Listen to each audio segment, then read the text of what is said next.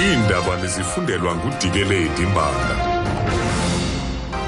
Eliphambili kweziselelo uqalile uviwo lwasesidlangalaleni eKapa mayela nesicelo sikaEskom sokunyus'ixabiso lombane. Enkosi Lulu, manibulise kubaphulaphuli. Luyaqhuba eKapa uviwo lwasesidlangalaleni mayela nesicelo sikaEskom sokunyus'ixabiso lombane. Eliqumrhu licela iziko elingukhala kwezamandla inesa kuba linyusa ixabiso nge-17% ukususela ngo-April. Igosa eliyintloko lezimali kwaEskom uAnosh Singh uthi uEskom akasenzi esi sicelo ngeenjongo zokuba ifuna ukubuyisa ilahleko ebekho ngokuqhawuka kombane. Uthi ukunyuswa kwexabiso lombane kuza kunceda uEskom ukuze abe nako ukujongana neemfuno zakhe zezimali. Isebe lenkonzo zoluleko linqinile kuba ikumkani yabathembu ubuyele ekhaya eDalindyebo iphinde yangeniswa kwisibhedlele sabucala eMonti. Kwiveki ephelileyo le kumkani ingeniswe kwisibhedlele iSt Dominic's ngenxa yokuphelelwa ngamanzi emzimbeni emva kokukwaya ukutya. Ithothoza isigwebo seminyaka eli-12 emjiva ngetyala lokutshisa, ukubulala ngaphandle kwenjongo nokuba ngumqobo endleleni yomthetho. Umanejala wezonxibelelwano wengingqi eMpuma Koloni uZamafeni uthi uDalindyebo uleqiswe ezibhedlele izolo. Ukumkani ebeye wakhululwa esibhedlele ngolwesihlanu.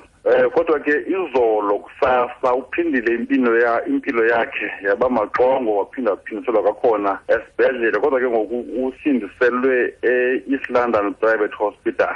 Kulapho ke akho sithetha nje. Abazali kwi-northern areas eBhaya babavumela abantwana babo ukuba baye esikolweni, bamemelela isebe lezemfundo eMpuma Koloni ukuba lingenelele kweminye imingeni ejongene nezi zikolo. Iqonga lezemfundo kwi-northern areas namagosa ezemfundo sithetha nje babambe intlanganiso kwiinzame zokufumana isombululo kwezi ngxaki. Ityala ngakwindoda etyholwa ngokuhlaba unyana kamphathiswa wezokhuselo uNosifuyo Maphisa-Nqakula wasweleka uChumani limiselwe inyanga kaMatshi inkundla kamantyi yaseRhawutini. uCarlos Higuera wabanjwa ngo-Okthobha unyaka ophelileyo emva kokuhlatywa kukaNqakula wasweleka eBesaiden Valley eRhawutini. uSasha Naidu usiqulunqele le ngxelo.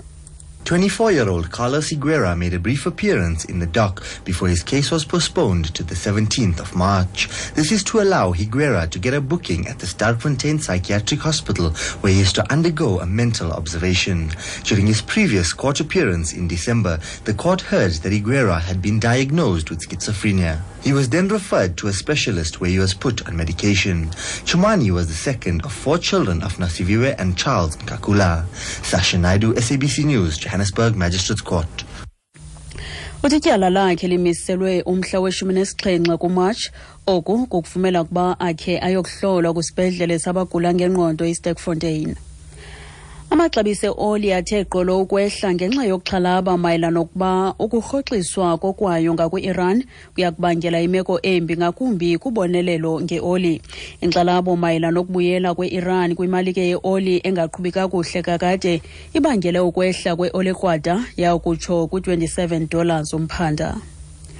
Ukanti iMelika iphinde yamisela ukwayo ngakwiinkampani zase-Iran nabantu abathile ngenxa yeemvavanyo zakutshanje zentolomlilo. Olukwayo luthintela iinkampani ezili-11 nababantu aboyanyaniswa nenkqubo yentolomlilo ekubeni basebenzise inkqubo yebhanka yaseMelika. Elinyathelo liza emva kokurhoxiswa kokwayo lamazwe ngamazwe ngakwi-Iran njengenxalenye yesivumelwano esiqhwatyelwe izandla nguMongameli Barack Obama. uBridget Kendall weBBC unengxelezeleyo. The US slapped on fresh sanctions, not for nuclear activities, but for illegally testing a ballistic missile last year. Meanwhile, in Tehran, the Iranian government has been weighing up what's happened. In Parliament, President Rouhani greeted his foreign minister, just returned from clinching the deal in Vienna to lift sanctions, enthusiastically, though he did add that any new measures imposed by the Americans would receive an appropriate response. Ukuziqukumbela izindaba nali nqaku lethu beliphambili.